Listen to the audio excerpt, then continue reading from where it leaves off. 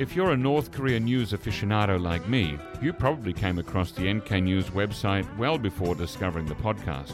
It's an incredible source that gets you behind the headlines to give you what's probably the most reliable and evidence-based news on North Korea. Every business day, you'll get between 5 to 10 articles that provide exclusive news, detailed analysis, and informed opinions. And guess what? Each week they send you forward-looking week-ahead briefings and news alerts to keep you ahead of the curve. There's more. NK News members also get special reader-only benefits, access to exclusive events and online conferences, and perpetual access to our archive of podcasts. And here's the best part, you can get a $100 discount on your annual subscription with the code PODCAST. Redeem this podcast-only special today by visiting nknews.org/discount. That's nknews.org/discount.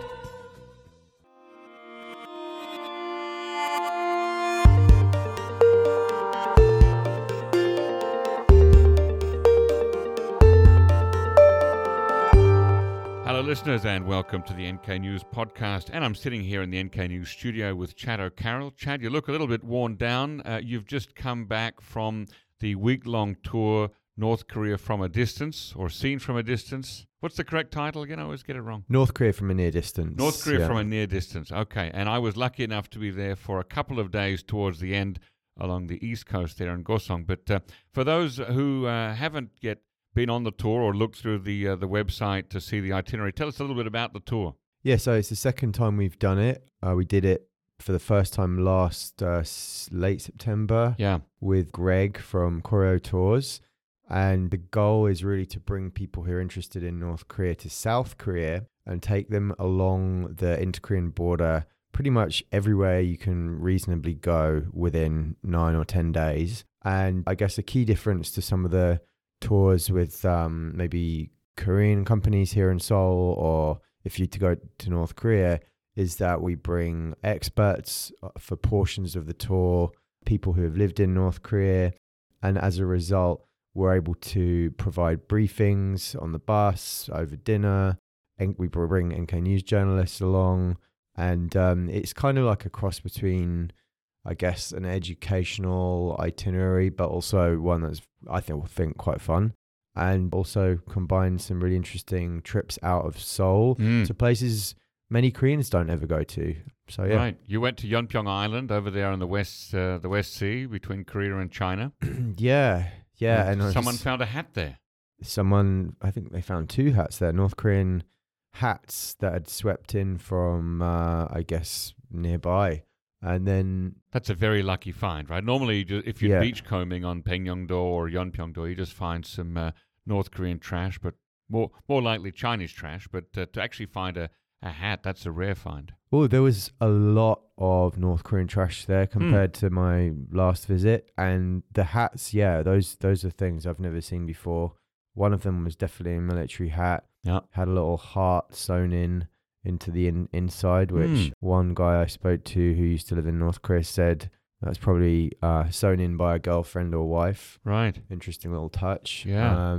But I mean, the main thing I'm glad about with the Yeonpyeong trip is that we got back okay, because someone who I was with yesterday told me that she went to Yeonpyeongdo in July when the heavy rains are on, and she got stuck there for 3 weeks. Because of the weather? Yeah. 3 weeks? 3 weeks. On Yeonpyeongdo? No ferries in or out. You'd really get to know that island very well. It's not that big. Yeah, and then 2 weeks stuck on Paengyeongdo right after, she said. Same thing. Oh, boy. Boats are very unreliable when the weather's bad. Luckily, the weather's been great recently here. It has been wonderful. Yeah, September, October is generally a pretty good time to do a ferry trip out to one of those islands there. Yeah, and you also went to Choron County with a friend of the podcast, Steve Tharp. Yeah. Hi, Steve, if you're listening. Yeah, I wasn't on that part, but I know Steve is great at informing people about what they're looking at in that neck of the woods. We went with him last year, we did, that's and right. We did a podcast, yeah. I seem to remember. With Colonel G as well, yeah. Yeah. So that was great fun. What other experts did you have along on the trip this time? Andrei Lankov came. Mm-hmm. None other than NK News podcast host Jacco Zwetsloot came. Yep. Jongmin Kim came from our team. So did Anton. Yep. Sokolin, Shress, Reddy, Joe from our team. Right. And then there was Steve Tharp.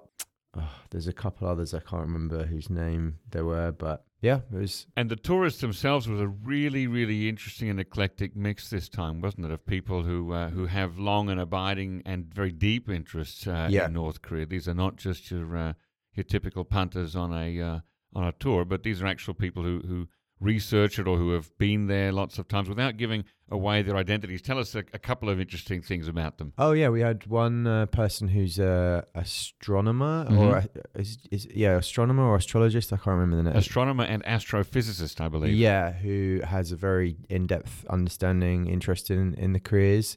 That person actually did a quick briefing for us when we were in Yeonpyeong and shared the history of astronomy-based cooperation with North Korea and also of North Korean scientific study and collaboration with foreign academic institutions. Very interesting stuff. Yep. We had a historian who's doing a Ph.D. up in DC, gave us a briefing about her focus area, which was also really interesting, about the role of children in North Korea. Right, and what makes a good child to the North Korean state. Yep. Right. We had a guy I know who's been to a few people that have been to North Korea multiple times. Yeah. Some of them, I think it was their first time doing South Korea. Yeah, so some people who I really resonated with in terms of like my own sort of story of how I got so interested in North Korea, like just going down that rabbit hole, by watching YouTube videos, reading books. There's people that really knew their stuff. And there was a retired U.S. State Department diplomat with significant experience in Yemen.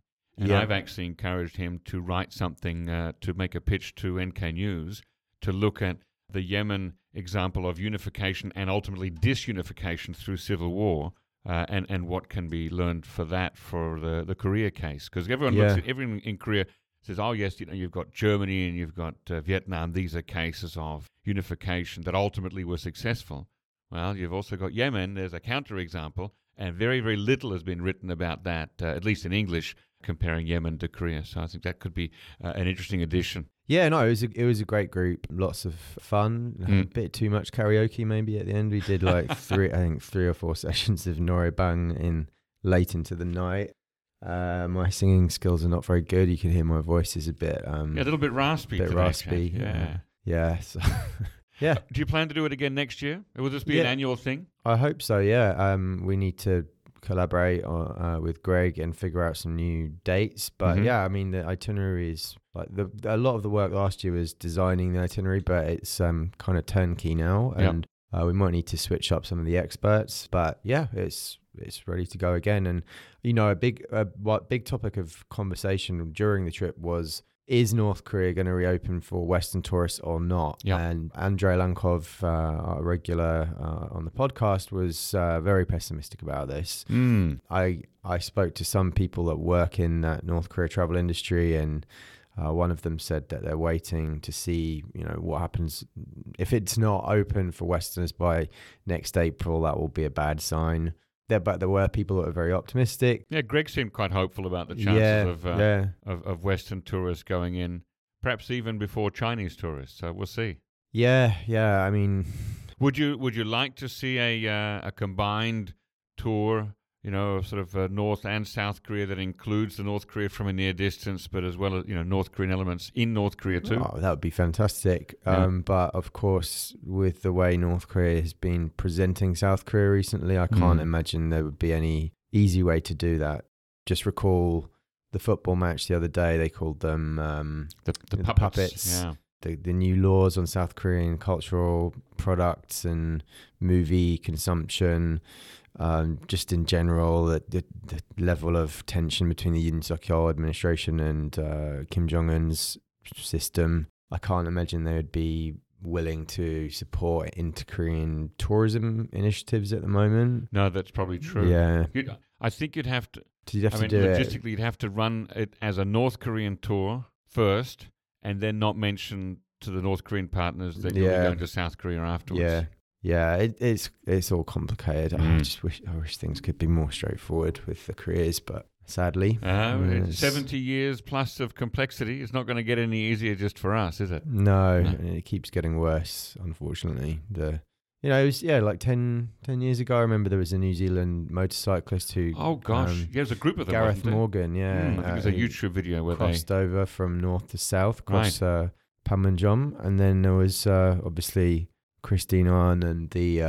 Women Cross DMZ. Women Cross DMZ. They did it as well. Yeah. And I met a Russian Korean who was part of a group of, they're called Koryoin, the Russian Koreans, who drove through Russia and then through North Korea, and then were allowed across the demilitarized zone into South Korea. That's an epic journey. Yeah. I don't know if anyone's ever talked about that. Is that the Gumball Rally? No, it wasn't. It wasn't a rally. It was simply a sort of a kind of a homecoming group for some Russian Koreans. I might try to encourage you to come on the show and tell us about that sometime. Yeah, I don't know, like if we'll see that kind of inter-Korean border crossing in future. I hope so. I hope it'd be great if they started that again. I'm sure the diplomats in Seoul would appreciate if they could go north and swerve China. Well, yeah. And one of the interesting things I was talking about on the tour was, it must be every tour leader who works in North Korea on a tour guide. So the tour leaders are the Westerners who go in with, for example, Koryo Tours and YPT and other companies to work together with the North Korean guide. One of the greatest fears of any tour leader is that somebody may actually get injured or seriously sick, and particularly, as I found out, south of, around the Kaesong area, because in Kaesong, the phones that foreigners are allowed to have in North Korea, they don't pick up a signal.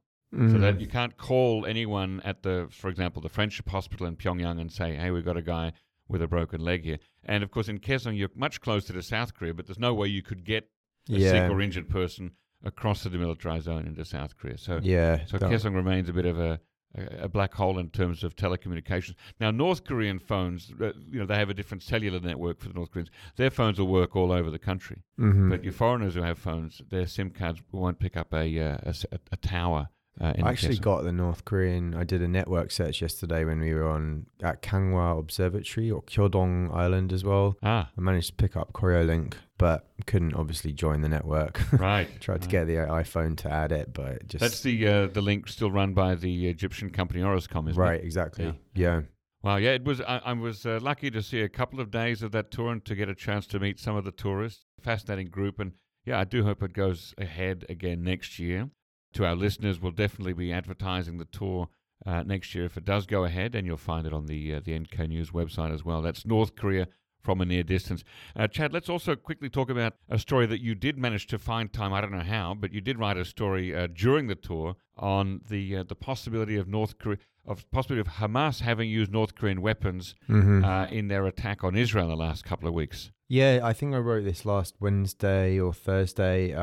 Basically, the Israeli Defense Forces did a media dump on Twitter of pictures of shells and other arms that they had seized from Hamas invaders, I guess. Yeah. And we weren't strictly the first to pick up on this, but we spoke to Joost Olymans, who is you've interviewed before on the podcast. That's right. Author of a very excellent book, very graphic, lots of pictures in their book on the North Korean People's Army. Yeah, a very authoritative guide to North Korean military. And he said, that when you look at these pictures taken by the IDF, plus one by an individual Ynet Israeli journalist, that there was one weapon there that looked highly likely manufactured by North Korea, which was it's a rocket-propelled grenade of some sort. Yeah, exactly. RPG-7. So North Korea produces a wide range of these rocket-propelled grenades for the RPG-7. And there's this F7 variant it makes, which has a red band around it, like a red kind of coloured band around the top. That is a distinctive indicator that it's from North Korea. Now, we don't know 100%, but there were photos of Hamas, I guess, military representatives also holding these on their shoulder, coming from Hamas-sourced propaganda, and that they also had that red band on them. Now, North Korea has been quite strong and vociferous in its denial, saying that we didn't sell or give weapons to Hamas. Why do you think they're so strongly? Well, I mean, assuming that it isn't true, why would it bother North Korea to be suspected of that? Well, they've been very vociferous against claims that they're exporting weapons to Russia, even as evidence has been building up on that front. And on this one, I think it's actually probably true, that they have not been directly supplying Hamas. Mm-hmm. So there was when you're reading North Korean state media, you've got foreign ministry statements, you've got Kim Jong Un. There's a whole level, and the statement was published by a named columnist. I think it was, but it wasn't very high level. And this person really took issue with the claims, talking about fake media organizations, quasi-experts, spreading baseless rumors that North Korean weapons were being used in Hamas's attack. Yeah, the thing I guess that could be true is that I don't think North Korea is supplying these directly. What Joost Olymans told me when I spoke to him about this last week was that the weapons were likely... There's a lot of vintage North Korean RPG munitions within the Middle Eastern area. They had a lot of clients. When you say vintage, you mean they've been making this stuff for years? Yeah. I mean, this is really old stuff. Yeah. And North Korea was transparently selling arms to many countries in the Middle East for a long time. Syria, Iran. I don't think they have any issues with that being named. Yeah, exactly. Egypt. And so Egypt too. Yeah. So Joost Olymans thought it was very likely that these munitions might have gone to one of those countries first, and then Hamas acquired them from one of those countries. We know that Hamas has ties with Iran, so it's not difficult to imagine that North Korea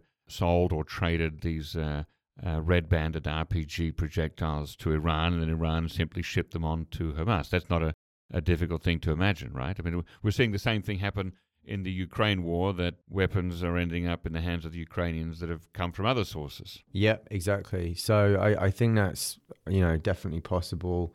Yeah, I think it's going to be very hard to prove one way or the other, but we should keep an eye out for more North Korean weapons being used by Hamas. So one of the other types that they have, according to Olymans and his co-author Steen Mitzer, the guys that wrote The Armed Forces of North Korea. Hello, Joost and Steen, if you're listening. Yeah, so Hamas apparently also has these Bullseye 2 anti-tank guided missiles. And of course, North Korea hosted a Palestinian ambassador or representative until just 2 years ago. He was there for over a decade, wasn't he? He was there a long time. He was the dean of the diplomatic community, right. And then when he left, it became the Syrian ambassador.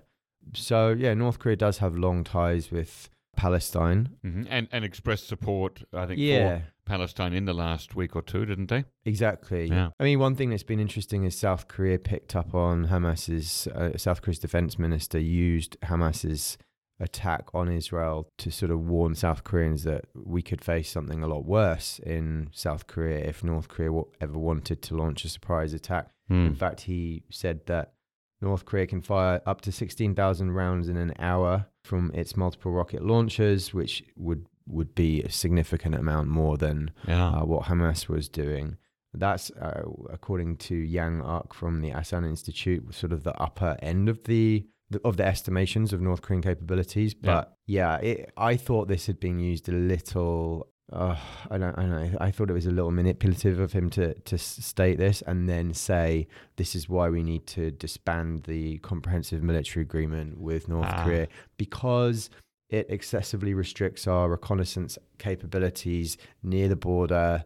I mean, I really don't know I don't think that having reconnaissance capabilities within that area that was agreed would give you significant heads up on an incoming attack of this scale. And he was also critical of Israel for their intel capabilities missing Hamas's attack, which I also thought was a little unfair. I would guess, and this could upset some people, that Israel has better intel capabilities than North Korea. So I think it was just a good sign of how... better than North Korea or better than South Korea? Sorry, South Korea, yeah. That's my feeling anyway. Okay, well, that's a good place to leave it there. I'm thinking of adding the title quasi-expert to my LinkedIn profile. Do you think that's a good idea?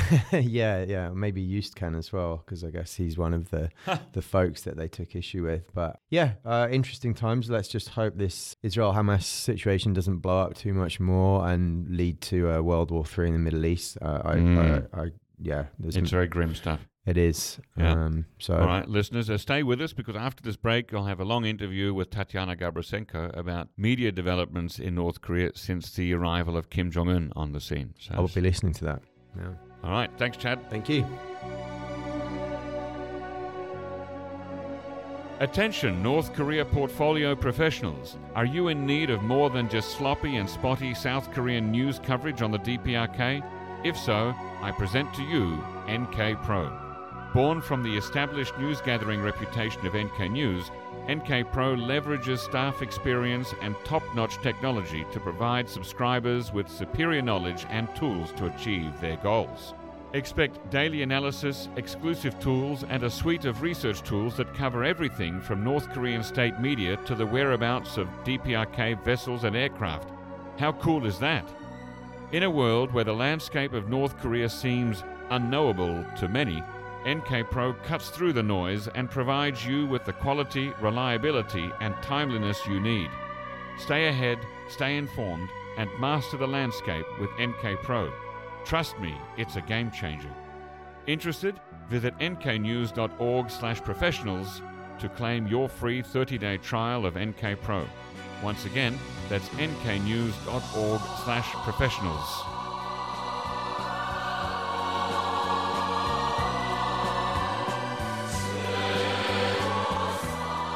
For this week's long interview, I'm joined in the studio by Dr. Tatiana Gabroussenko. Tatiana obtained her Ph.D. in East Asian Studies at the Australian National University, and she's a professor of North Korean Studies at Korea University, and once taught me when I was a student at Korea University. She appeared on episodes 47 and 211 of this podcast, so if you're interested, you can go back and listen to them, where we talk about North Korean cultural production. Welcome back on the show, Tatiana. Hello. It's been a long time.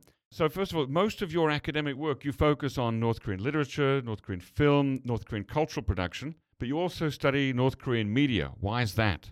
Because I think in North Korean context, this is inseparable entity. Media is closely connected with culture, and culture is the part of the media.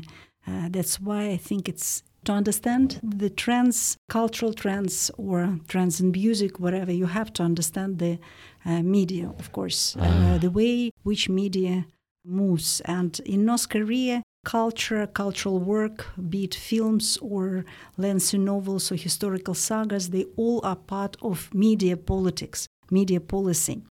So that's why I think I found it necessary to follow these trends as well. Okay, now when we talk about media in North Korea, obviously they have newspapers, they have some TV stations, some radio stations. Is there anything else? Am I missing anything? I think no, but the thing is, it's just the same where it was, but so using the same common media tools, but now they play more with the forms and new genres and the variety of programs, etc., etc. Yes, and of course they also change focus from generation to generation, from decade to decade. They change focus onto one tool to another one. If, for example, during Kim Il-sung's time, propaganda was mostly text-focused, text-oriented, with radio being only the additional and not very important part of this, not to say television, because television airing was very, very short. It touched only brief short periods of time, and of course there was no internet and the other forms. Now the next tendency under Kim Jong Un, we see more focus on visual images such as films, artistic and documentary and fiction, etc., more on artistic forms, not just direct media, but the media in more creative forms, so to speak, but more visual, focus on visual images, on visual media, and also on audio media as well, in terms of new propaganda songs, new propaganda things, etc., etc. So actually, if you trace the development of North Korean media, or just the statements in North Korean leading newspapers such as Nodon Sunmun, you can see exactly the same trends, how they repeated in the works of art, etc. So And now we see the new generation, the new turn, the new twist of media when, in addition to the previous propaganda forms, now you see more focus on more pioneering trends, which are strongly influenced by comics or just comics, animations, or by internet and social media of the West, etc., and South Korea, of course. So that's what you see. But what is interesting in North Korea, what makes this media situation a little bit atypical, because despite all these talks about revolution in North Korea, revolution is permanent in North Korea, as we know, it never stops. But what is interesting, you never see a radical discard of the previous forms. So now, for example, in today's media, you see the forms which were similarly popular during Kim Jong Un's time, Kim Il-sung's time, and Kim Jong Il's time. You don't see the radical discard of these forms of media. So, for example, some things, some forms of propaganda, some forms of media look extremely outdated and strange to the contemporary audience. For example, now you see lots of books which are published in North Korea, books which have in electronic format as well, not only in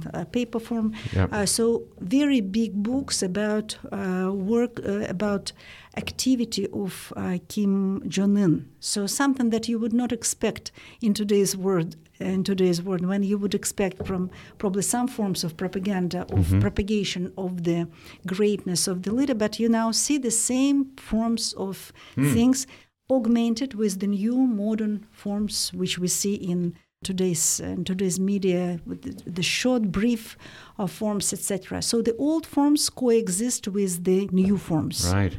Okay.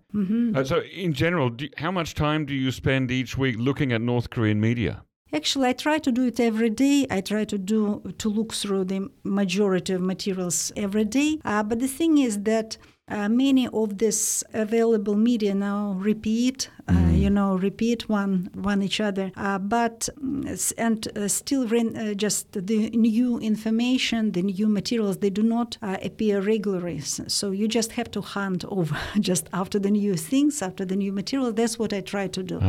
And also my other source, which I explore for about 10 years already, this is YouTube channels. Because in YouTube channels you can find new and newer forms of North Korean propaganda, which are hunted, of course, by censorship committee or whoever exists on YouTube.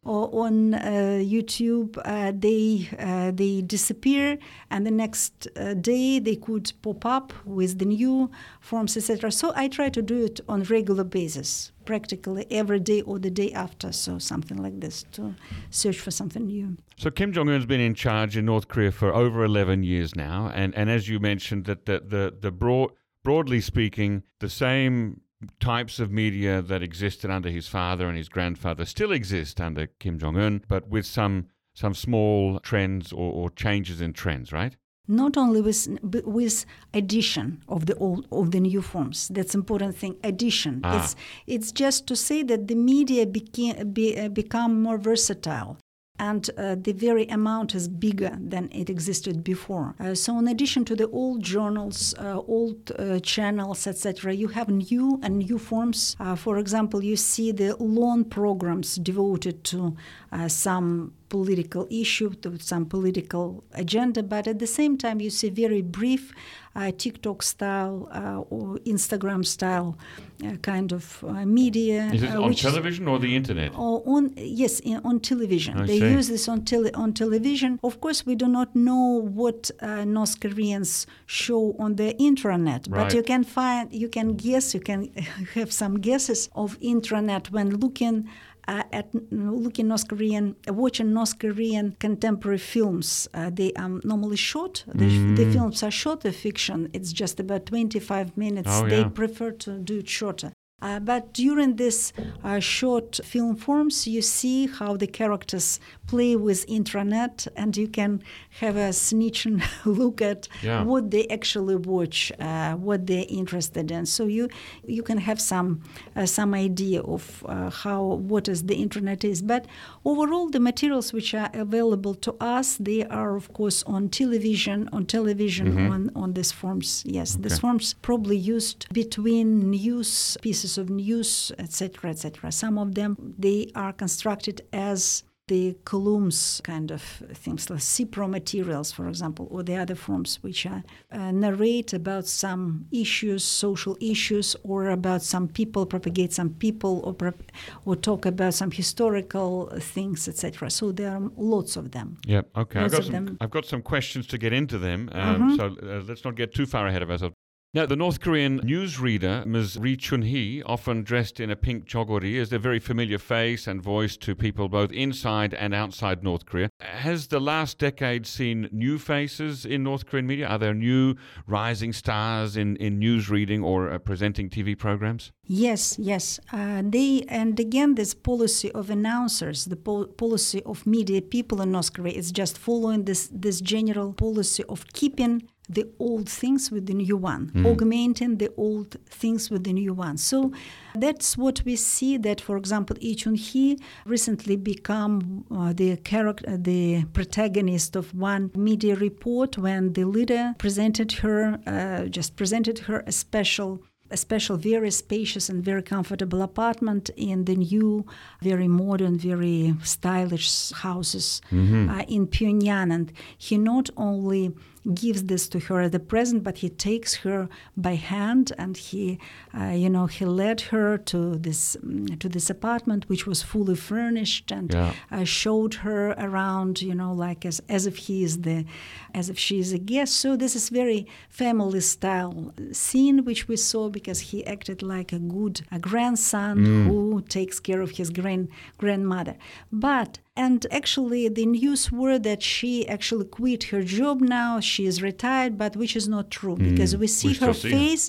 We still see her, especially at the moments when some important news are announced. But at the same time, we see many new faces on North Korean programs. Unfortunately, in new reports, normally they don't have the names of people. Often they don't mention the names, but these are very young, handsome faces. Many of them are dressed in new contemporary clothes, not in Choson-ot or Hanguk, so not Hanbok or Choson-ot.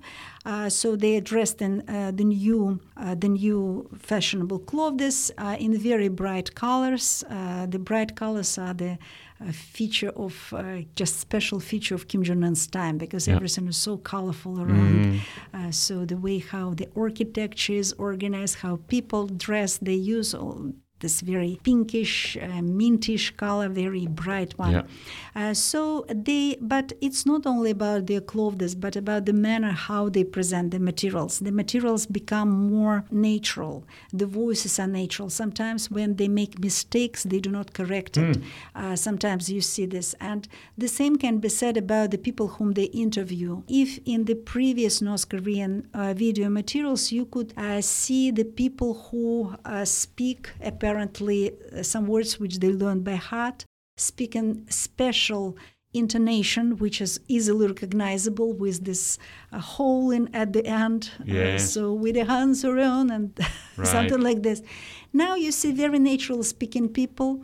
Their faces are not photoshopped. Their movements are not often not corrected. They behave very natural. They can make mistakes. Their skin have imperfections. That's something very, very natural feeling of that. But in addition to that, we see some new film stars, relatively new, I'm saying, about people who emerged in North Korean filmmaking around Kim Jong Un's time. So a decade ago, for example, Kang Il-sim. Kang Il-sim, she was the star of a North Korean TV drama for kids about the ex-football player, a woman who became a coach of the local team, boys team. So She was Kanel Sim, her name was. But now, because probably in North Korea they have fewer fiction film produced, Kanel Sim now occupies a very important role as the media person. So she is the announcer of some such programs as culinary shows or travelogues, traveling around Korea, lots of things which we see. And in terms of Kanel Sim, one thing which grasped my attention, her facial features. I'm not saying that she's unpretty, of course, but her facial features are lots like Japanese like. So it's a sharp, quite big nose, which is atypical for Korean presenters, So she is, and quite closely stood eyes, etc. So her face is, again, not to say that she is not pretty, but her beauty standards are much closer to the Japanese rather than to North Korean. And the same can be said about the other actresses who are popular now. They also have this big nose. Wow. Just a typical feature of this a little bit alien style of the star. But she's apparently very popular because she's not only announcing, but she participating in programs, etc. Very fashionably dressed and perfect dress, very slim. Again, this is a new feature because North Korean, for quite a long time, women did not follow this trends of extreme slimness. Right. But her body is very small, very she's very thin. So that's what we see. That's what I can say. So we see the variety of announcers, just bigger variety of people than they existed before. And what about the way that Kim Jong Un and his family are portrayed and presented in the media? Has that changed also? I also could say that they changed, but not to the big extent, but some details I found them important. For example, one thing is that if we compare Kim Jong Un's communication, the way how he communicates with people, if you compare this with how his father and grandfather are portrayed, normally they carried a very wild smile, probably not only to show their love to people or their satisfaction about things around, but just they carried this atmosphere of general happiness, of harmony, everything is good, etc., etc. The new leader is different. In one terms, he does not scare of appearing in bad mood, for example. Very often he can smile, sometimes he can hug, he can laugh, and sometimes he behave in a very natural, very natural way, when he pokes fun, when he do this. But at the same time, media often show him as very unhappy. For example, a few years ago, I think it was in 2021, when North Korea had problems with construction of the big hospital, and it was the problem which were ascribed, at least explained, by some bad work of managers of this construction site. And media often show him as very unhappy, as the person who's not nice, who's not nice, and people around are not nice. Also, the other thing, and in the same situation, you can find him when, for example, there are some cases of bad harvest. For example, when the big harvest and floods, and you see him very unhappy, very angry, frustrated, stood at the edge of the field and very angry at these people. So this is something which you could not imagine in previous North Korean portrayals of the leader. But apart from that, his clothes, of course, has changed radically to what you see in with the case of his father and grandfather.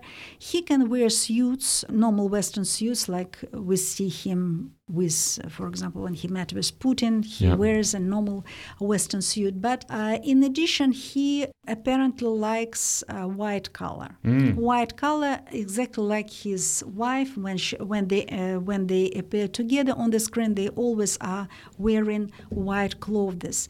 And I think this probably, it's a far-going, it's not just a personal taste, but probably some far-going symbolism here, because this Korean attitude to white color, you know, it's a respectful, very respected attitude.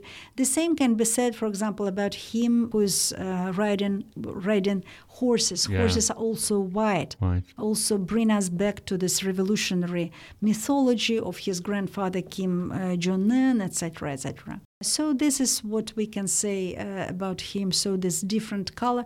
Also, he often emerges in some minor enterprises, you know, just minor businesses, for example, like socks, just sock factory, or one of his apparently favorite idea, probably something, his pet idea, it was Mendeley notebooks, which North Korean media made a big fuss of, because they told about this Mendeley, it's a flower, and that was the notebooks made for kids, you know, for kids. So him visiting the factory during its construction, then him visiting the factory when he watching through the materials which they produce, etc. Lots of materials was apparently his pet product. Something which carries very personal light and a very funny and nice and very human-like image of the leader. Because why the leader of the nation, the leader of the country, who is scared of as the nuclear weapon source, why he's so interested in this tiny little notebook or children's socks, or him visiting this very serious phase, by the way, when he visits Korean orphanages and tries the seats on which kids sit, or tries the backpacks, etc. It's tiny little things, but probably this is something which has some positive, hot, warm feeling carries good feeling to North Korean audience. And certainly there's been a lot of international and South Korean attention on Kim Jong Un portrayed as a family man. I mean, Kim Jong Il didn't appear with his wives or children in public, but Kim Jong Un is, he's there with his wife. He's there sometimes with his sister, sometimes with his daughter, more frequently with his daughter. Do you see any significance in that? I think, again, very often we can explain that this is a special political game, etc. Probably it is a political game, but I found that that's how I explain the things. In North Korea, a leader doesn't have to prove anything to his nation. We have to remember one thing. So in some aspect, we can say that the leader is very free. So he doesn't have to play with the spheres and some sympathies, because his sympathies, they are already won. So I can say that all the three North Korean leaders, they just did what they wanted. And if we see at Kim Jong Il, his father, who was very well known as a womanizer leader, so the leader who was always around beautiful actresses, etc., etc. So in North Korean propaganda, in North Korean media, it was very typical to see him around the girl-only military unit, for example, on Persimmon Union. That was a famous topic of North Korean media. Or him around the female swimmers in the new swimming pool, when the girls wearing in tight swimming pool stand, he's surrounded by pretty girls like that. So this is something that he liked, I think. That's what. But you don't see him much around children. Probably he was not, and from what we know about him, he was not very good father. Kim Jong-il. But this leader, what is interesting, that the first steps of his promotion campaign or of his media images were always they began with the image of children. That was really, really interesting, that the first propaganda of him as the father of the nation emerged first in children's literature. In Haeparagi, so it's sunflower. It's a special cereal which is produced in North Korea it's just the choice works produced by children. So children's literature produced by children. Yeah. And in these works, you see some poems, or you see some short fiction, short stories devoted to our grandfather, Kim Jong Un. It was natural for the time, because he was a very young leader, and you would not expect the older people who would call him this way, so it looked natural. And at first it looked like a wise political step. But it never stopped on that, because his first propaganda, widely propagated just media steps, were always around children. So Kyonson Yuchiwon. So this is the special kindergarten for talented kids. Not only this kindergarten was widely propagated in North Korea, but there were lots of works produced, works of fiction, TV serials produced, which was centered around these talented piano players, or some talented young scientists, etc. So everything always around the kids. So I think that my suggestion is that he probably likes kids, and we know him as a very doting father. Yeah. He loves his children. He is very into his children. And so that's why not only children became important part of his political agenda, but also one of his first steps were the changes in North Korean education system. So in making it closer to the education system in the other countries, in the Western world, etc. He apparently is more interested in kids. And the same can be said about light industry enterprises. Many of them were around new shoes, new backpacks, new socks for kids, etc. I think he's just interested in that. Yeah. And so, of course, this is that's a case when his personal inclinations became a part of big media campaign, became the part of his big media images, etc., etc. Well, how is South Korea now represented in North Korean media? Has that changed during Kim Jong Un's time as well? I would say yes. From what I can say, that on the one hand, we see lesser usage of the word 통일, so unification. And apparently, North Korean media under Kim Jong-il, which was under the spell of the Sunshine Policy, and the expectations were then, now is just wait a little bit and we will unify it, we will be together. So only after we remove some separate bad guys from our way, Korea will be the same. Lots of very interesting works were written about that, etc. What can we see now? We see that North Korea seems to come in terms with the idea that unification is something to be very far from them. It's like heaven for Christians. Yeah. So you will be there one day, but when, you don't know. Yeah. So this is the idea of heaven, Christian heaven. That's what it is.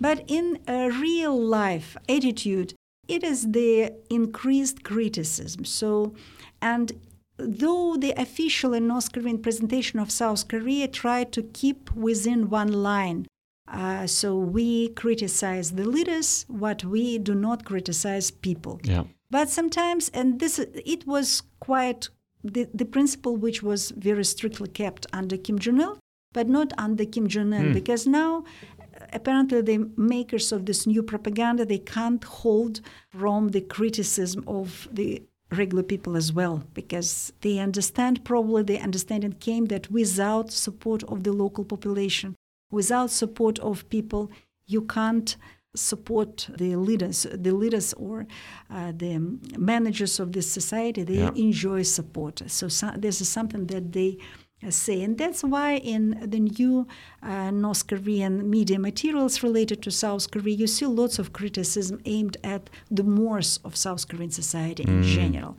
For example, their preference to Konglish, so their preferences, lots of Korean comic stand-ups, for example, they are devoted to the words of South Korean language, which are very influenced by English, so the words which you do not understand, which a normal person would not understand. Yes. And very often the characters, the judges of which language is good and which is not, serve the compatriots of Korea living in Canada, for example, or in other countries. They come to North Korea, they understand every single word. But when they come to South Korea, nothing is understood. The language is so different, and the way how people dressed, how people, the haircuts, etc., the Morse is so bad.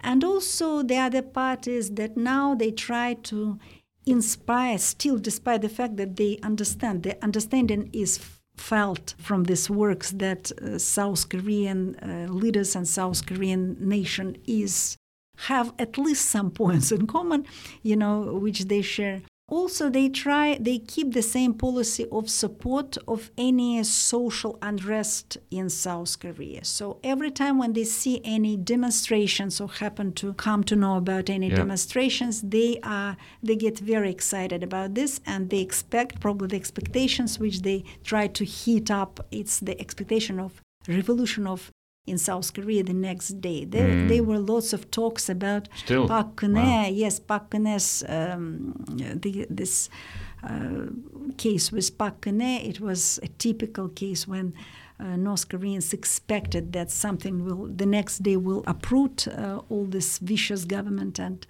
they will join us, rush to the bosom of the great leader. But it never happens, of course. But the funny thing is that and that's actually this desire, this happiness, in this joy in their voices when they inform about social unrest in North Korea and some disturbances, it's so visible. And I'm sure that it diminishes the efficiency of their propaganda. Yeah. Some of these messages are really, really funny. For example, during I think it happened a few months ago, or probably last year, I don't remember exactly. It was the case when in South Korea, because of some accident, there was the helicopter collapsed. 4 people died.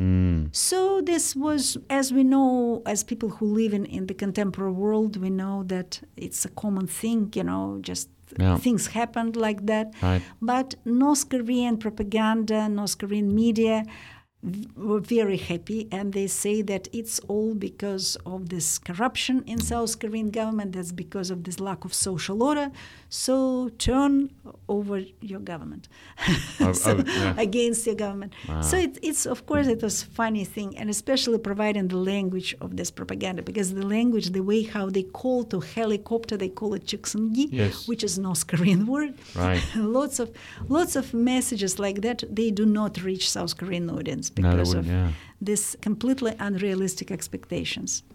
I'm also interested in how representations of the Korean War have changed in North Korea. Have you seen any new developments there?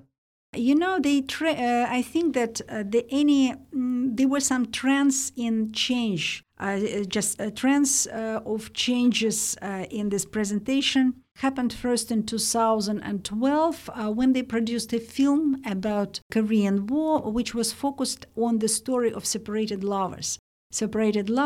A woman stayed in the north, and the man in the south, I think, and then after all these years, they met, they hugged, but she died because of some illness or something like this. So what we see in this film, what makes this film very special? The film was filled with this pacifist intonation that's emphasizing that the war is unhappy occurrence. The war, it's about blood and victims and all the separated families, etc., etc. It's not about this epic story of victory of our glorious leader over these vicious enemies, like it used before. So the same idea was promoted in this song, which was issued in 2015 or 14. It was called 3 Years of War. Interesting part of this change in narrative was, again, focused not on heroism, not on the victory, not on this thing, but on all this blood and unhappiness, etc., etc. Again, this was very, very new, because if we look at the way how North Korean narrative of Korean War formed, it can bring us back to 1950s, when many famous writers, they were punished for their war-phobic moods. That's how it was. But what we see now, it was a typical war-phobic works, because apparently after listening to this song or watching this film, you would not take the gun and begin to fight against them. But the standards stopped very quickly. And there is the trend of North Korean media. You can't not be for sure that it will be permanent. So the trend was curbed after 2015, and now you see some new, some restoration of the old norms. Again, very victorious mood, happy mood, etc., etc. So no war-phobic. So I think that this is something that North Korean culture people, so those who make culture, they understood the danger of such scar literature, scar attitude to the things. Mm-hmm. Now, some people in North Korea, especially in Pyongyang, they have money. These are the so-called donju. They've become a bit more consumerist over the years. Is this portrayed negatively in North Korean media? Yes, but these people actually, what is interesting about North Korea, because they try to downplay this image of these people completely. They try to downplay, but sometimes, time to time, you see some criticism over people who think too much about these material issues, but never, in no work of today, in no just fiction or film, I could find the work of Donju, the image of Donju at all. These people do not exist. The other part is, and apparently because North Koreans understand that probably the public attitude to these people can't be positive, like it always happened. But North Korean media tried to keep this mood under control, and one of the things which they learned very well, I think that's the lesson of the post-Soviet Russia, when many people were irritated by this active propagation of this Epicurean attitude to life, to this materialism, consumption. Yes, all this consumption, so you can buy whatever you want if you have money, etc. In North Korea, they promote consumerism widely now, but this consumerism is and they also had some ads in North Korea. They have ads, but on television. Yes, on television, but they are a little bit, hidden as just information pieces. They say this information about some services or a restaurant or whatever. But what is interesting about this consumerism, that consumerism keeps to be very socialist speaking. So it's very inclusive. So it means that they don't want to show, for example, that some product or some service needs some money. That's a very important thing. They don't emphasize how much it costs. And the implications are that everybody can afford it. And when they portray the consumers, happy consumers of some restaurants or some services or some products, they portray people of different status, of different generation, of different age, etc. And this makes North Korean propaganda, North Korean advertising very, very special. So apparently they are scared of get rid of all this socialist rhetoric, of this socialist propaganda, and jump to completely embrace the capitalism fully. They do not embrace it, apparently.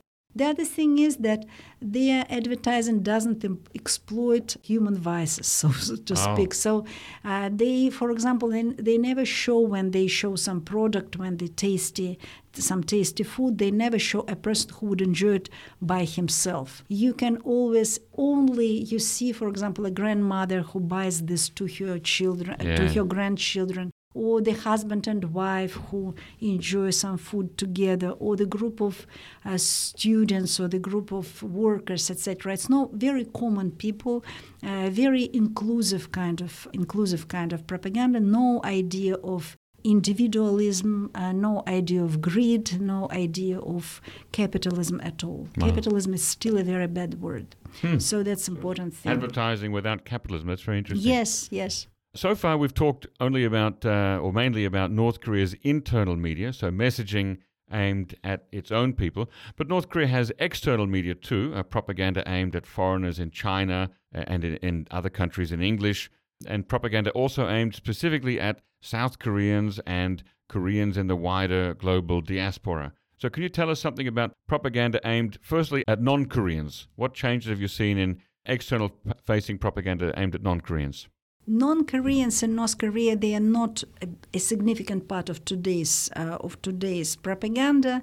The only cases, the only cases, the only media which are aimed at foreigners, it's still some Korea Today, the journals like Korea Today, or some Foreign Trade, or the other journals in English. But they still consist of very dense texts, and though they contain more pictures, but still the dense texts, they don't have any special messages aimed at specifically non-Korean audiences, just for foreigners, in general foreigners are the objects. But we do see videos on YouTube in English and even some in Russian, and some videos on the Chinese version of YouTube in Chinese aimed at that audience. They portray, but normally they include foreigners in some, for example, again, some consumerist kind of media materials. For example, typical were the images of the foreigners who enjoy Masikreon Resort, or some foreign kids who go to Sodonwon, summer camp and enjoy life here. So most of them are Russians, I suspect. So this is the image of foreigners who enjoy something that Korea presents to them. So that's what it is. No, not much. They're not a focus group, not a target audience of there. But most propaganda aimed at foreigners, it's still aimed Koreans. I think it's Koreans because the idea still is that Korea will unify one day under the auspices of North Korea. And so these foreign competitors, they're welcome to join this future heaven of Koreans on earth. So they portray themselves as a still socialist country, but with the which implies free medical service, free and good 12-year education. People who also, the idea which they consistently emphasize, the idea of collectivism, and love and care for every member of the society. One of the issues which they include apparently with having in mind a foreign audience, it was the idea of extremely humane treatment of people with disabilities. And that was the issue which North Koreans promoted since 1990s, but now you see that this part of North Korean media expanded, because if before you could see only people whose disability were related to some accidents during military services, so Yonye Kunin or disabled veterans, now you see this media also include the people who have inborn disabilities, who have disabilities due to some accidents, production, or some, for example, some girl who, one of the recent things which came to, which I found, they was the woman who jumped from parachute jumper, and she received some disability due to that. And so this is in propaganda aimed at foreigners or aimed at Koreans? It's also aimed at foreigners. Okay. So all these ideas, they promoted to the foreigners as well. So how happy they are. And one of the recent radio plays portrayed as Toneri Meari, so the echo of unification. That is the channel. Right, that's the name of a YouTube channel and a website. Am I right? I think yes. I have it as a special videos as the channel. They have special channel for that. So this one of the radio plays, recent radio plays, were about the foreign competitors came from Canada who visit North Korea, and the thing which they found very surprising is the marriage between a disabled person and the healthy girl. Yeah, it's always a disabled man and a healthy woman, isn't it? No, it's always in North Korea. It's very balanced image. Yes, okay. It's in this case, this is the man who's disabled and the girl who is not. Right. But very, very often, it's very balanced, gender balanced picture. Yes, so the girls who are disabled, they also are entitled to some care and happy family life. Okay, you just mentioned Tongire Meori, and there's also Nenara and Chosone Onul, and of course the very famous one, Uri Minjokkiri, that we sometimes write about them here at NK News.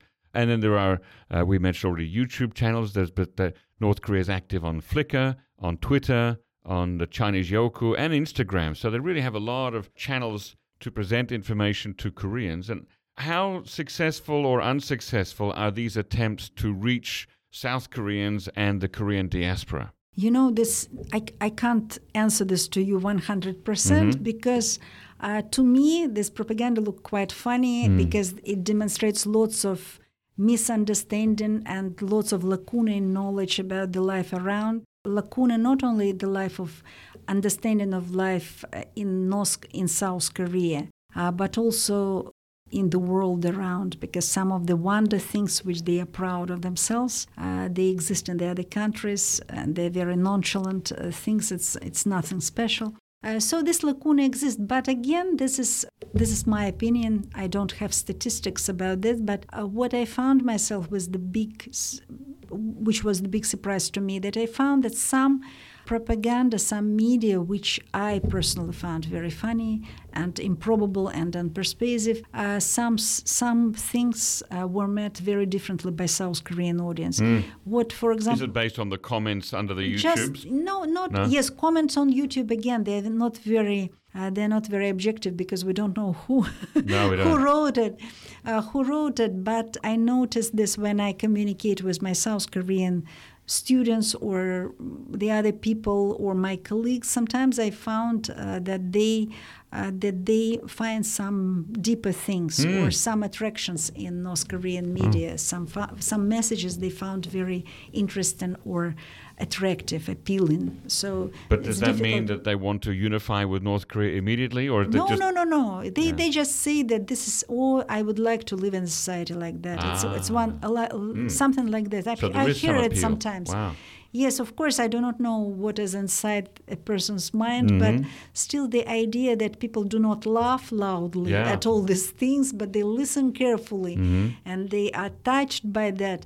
That was the idea which I encountered first many years ago when in 1980s I listened to Kot Panantonio, so the flower-selling girl, in Bolshoi Theater in Moscow. And that was my favorite story because to me it looked like completely funny performance, which is such a kitsch, but people around, most of whom were Soviet Koreans, they all cried. And apparently I understand that I misunderstood something. Right. Yes, so this is difficult to understand, whether it can reach the people's heart or not. Do people believe in that or not? It's difficult to say. But at least what I can say, I see that many North Korean efforts, propaganda efforts, they are diminished by this lacuna of knowledge in life of South Korea. For example, one of the radio play recently telling us about South Korean mother who gave birth to twins and she killed her children, two children, because she could not have enough money to invite doctor to their feverish child. So because she saw, and between when she was thinking about what to do with these kids, she complained to her mother, and her mother is South Korean. Her mother said, but you're not in North Korea where everything is free. So this is such an obvious propaganda. You don't need any deep knowledge, but you understand that it's really, really funny. And of course, it's a big misunderstanding that this medical services in South Korea are not hopeless at all. It's not USA. It's good service. And of course, even if you can't invite kids to your feverish child, you can bring the child to this closest doctor, etc. So all these things, they demonstrate lack of knowledge, but North Koreans are improving. That's what I want to say. Say that because what we can say that despite the fact that the majority of the population are prohibited, they just have this iron curtain between them and the world outside. They can't watch videos on YouTube, etc. People who are involved in making this silly radio plays, they know the things. And so that's why the topics of criticism of South Korea mostly coincide with what South Koreans tell about themselves. And many of these motifs are quite realistic and coincide with what South Koreans criticize in their own society. So you would say that despite the obvious gaps in their knowledge and their lacunae in their awareness of the outside world, actually propaganda in North Korean media has learned from past mistakes and it's more media savvy now under Kim Jong Un. Sure. They continue to do this all the time. They work it, and apparently they're tracing over the reaction of the world. That's it completely. It's completely clear. For example, at first, when you see the photos of Kim Jong Un in Nodon Shinmun, you would see some of them are very funny.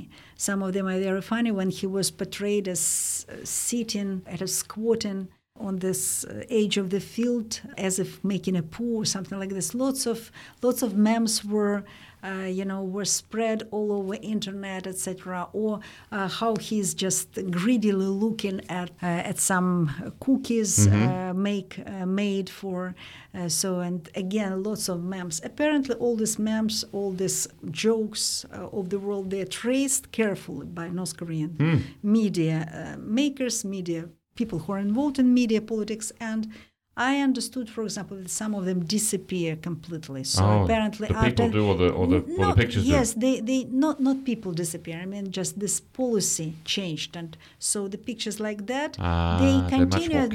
There were some flash of the silly photos of him standing around the mushrooms, for example, with a silly smile.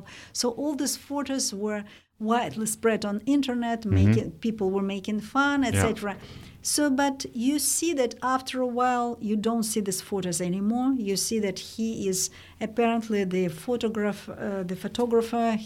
I don't know if he was punished or not, but anyway, the works like that do not disappear, do not appear anymore. Apparently, they learn from that. Yeah. They learn from their own mistakes, and the other stuff as well. So you could see that some unsuccessful media steps of North Korea, they are curbed and they change the trend. So there must be somewhere in North Korea, probably in Pyongyang, there must be several hundred North Korean people who have access to global media, global internet, YouTube, Twitter, memes, blogs, looking at these things, tracing these things, learning from it, and using it to modify North Korea's propaganda messages, right? That must be a group of people who are very trusted or very, very carefully monitored, I guess. Yes, I think it's both trusted and monitored, but there is the third part, they're very well paid. That's an important thing, that people who are involved in media making in North Korea, they are elite of elite. It's creme de la creme of North Korean society. And my own experience of communicating with some people, of some journalists in North Korea, my own opinion was very high on them. They're very educated people. They're very well looking, very well mannered. They're just like diplomats, that's in the best part. So this is the thing. And another thing is that this is not the idea of this trusty people to be exposed to this foreign media. It's not new in North Korea. It's not a part which began only in Kim Jong Un's time. When we look at the way how media was made under Kim Il-sung, we already saw this, the same tendencies. For example, if you would be an author of North Korean historical saga, for example, or some historical text about something, you have an opportunity to visit archives. You have the opportunity to see the foreign media, and that's why, for example, some people were so informed about this situation with kidnapping of Kim Dae-jun or something like that. They have tiny little details all are reproduced here. Apparently, they know a lot about this because they are exposed to them. They have some access to these materials, factual materials, so they don't lie about this. Yeah. They just, and apparently this is the practice which is kept since that time. That's make North Korean, this participation in North Korean media a very lucrative job, which people dream about, and of course, very few of them will corrupt this, this trust, etc., etc. Because what else would you wish? You are king of your own society. We don't see many of them defecting to South Korea. Exactly. So last question. So try to bring this all back to broader North Korean cultural production. What do we learn from how the media has changed under Kim Jong Un, and what can we say about the future of North Korean cultural production? I think that they are developing. They are not as close from the world. It may be a rogue state. It may be, this isolated society. But this society is not as isolated as we can imagine. That what we can. I see now the trends of North Korean media. They are changing almost as quickly as the trends of today's media. When, for example, a few years ago, you could see some media pieces lasted for 5 minutes. Now it's just 2 minutes or 1 minute. It's just shorter and shorter and more dynamic and more colorful, and all these things are used. They're using all these techniques, and of course the media production as well. If you see look at North Korean contemporary, just today's made TV serials, you see that many of them carry strong approximation, resemblance with South Korean motifs, South Korean ways of production. You see them, how all the things are learned by, etc. So they are learners, they are ready to learn, they are quickly to learn, but it doesn't mean that at the same time they do not intend to discard the ideology, to discard the political system, etc. Everything is all these formal changes, all these formal things, they intend to support the system to make it more stable, more attractive, more aesthetically appealing, etc. So that's what I can say. There is no political liberalization, but lots of liberalization, lots of new renovations of the facade of North Korean media, North Korean culture. Okay, well, thank you very much for coming again on the podcast today, Tatiana Gabroussenko. We hope you'll come again and tell us more about changing North Korean culture and media. Good, thank you. Let me ask you this. You're listening to the NK News podcast, so you know more about North Korea than most. But how about the South? To really understand what's happening on the peninsula, you need to know about South Korea. And now you can, through our new Korea Pro news and analysis service. This is not your average news service. It's a thoroughly researched analysis of South Korea's politics, society, and economy from an international perspective. But you know what the cherry on top is? The absolute lack of commercial influences. No ads, no sponsored articles. It's just pure, objective analysis by a team of qualified specialists. And the best part? As a listener of this podcast, you get a 25% discount. All you have to do is use the coupon code PODCAST during your sign-up. So head over to koreapro.org/podcast and start your journey with Korea Pro. That's koreapro.org/podcast. Ladies and gentlemen, that brings us to the end of our podcast episode for today. Our thanks go to Brian Betts and Alana Hill for facilitating this episode, and to our post-recording producer genius Gabby Magnuson, who cuts out all the extraneous noises, awkward silences, bodily functions, and fixes the audio levels. Thank you, and listen again next time.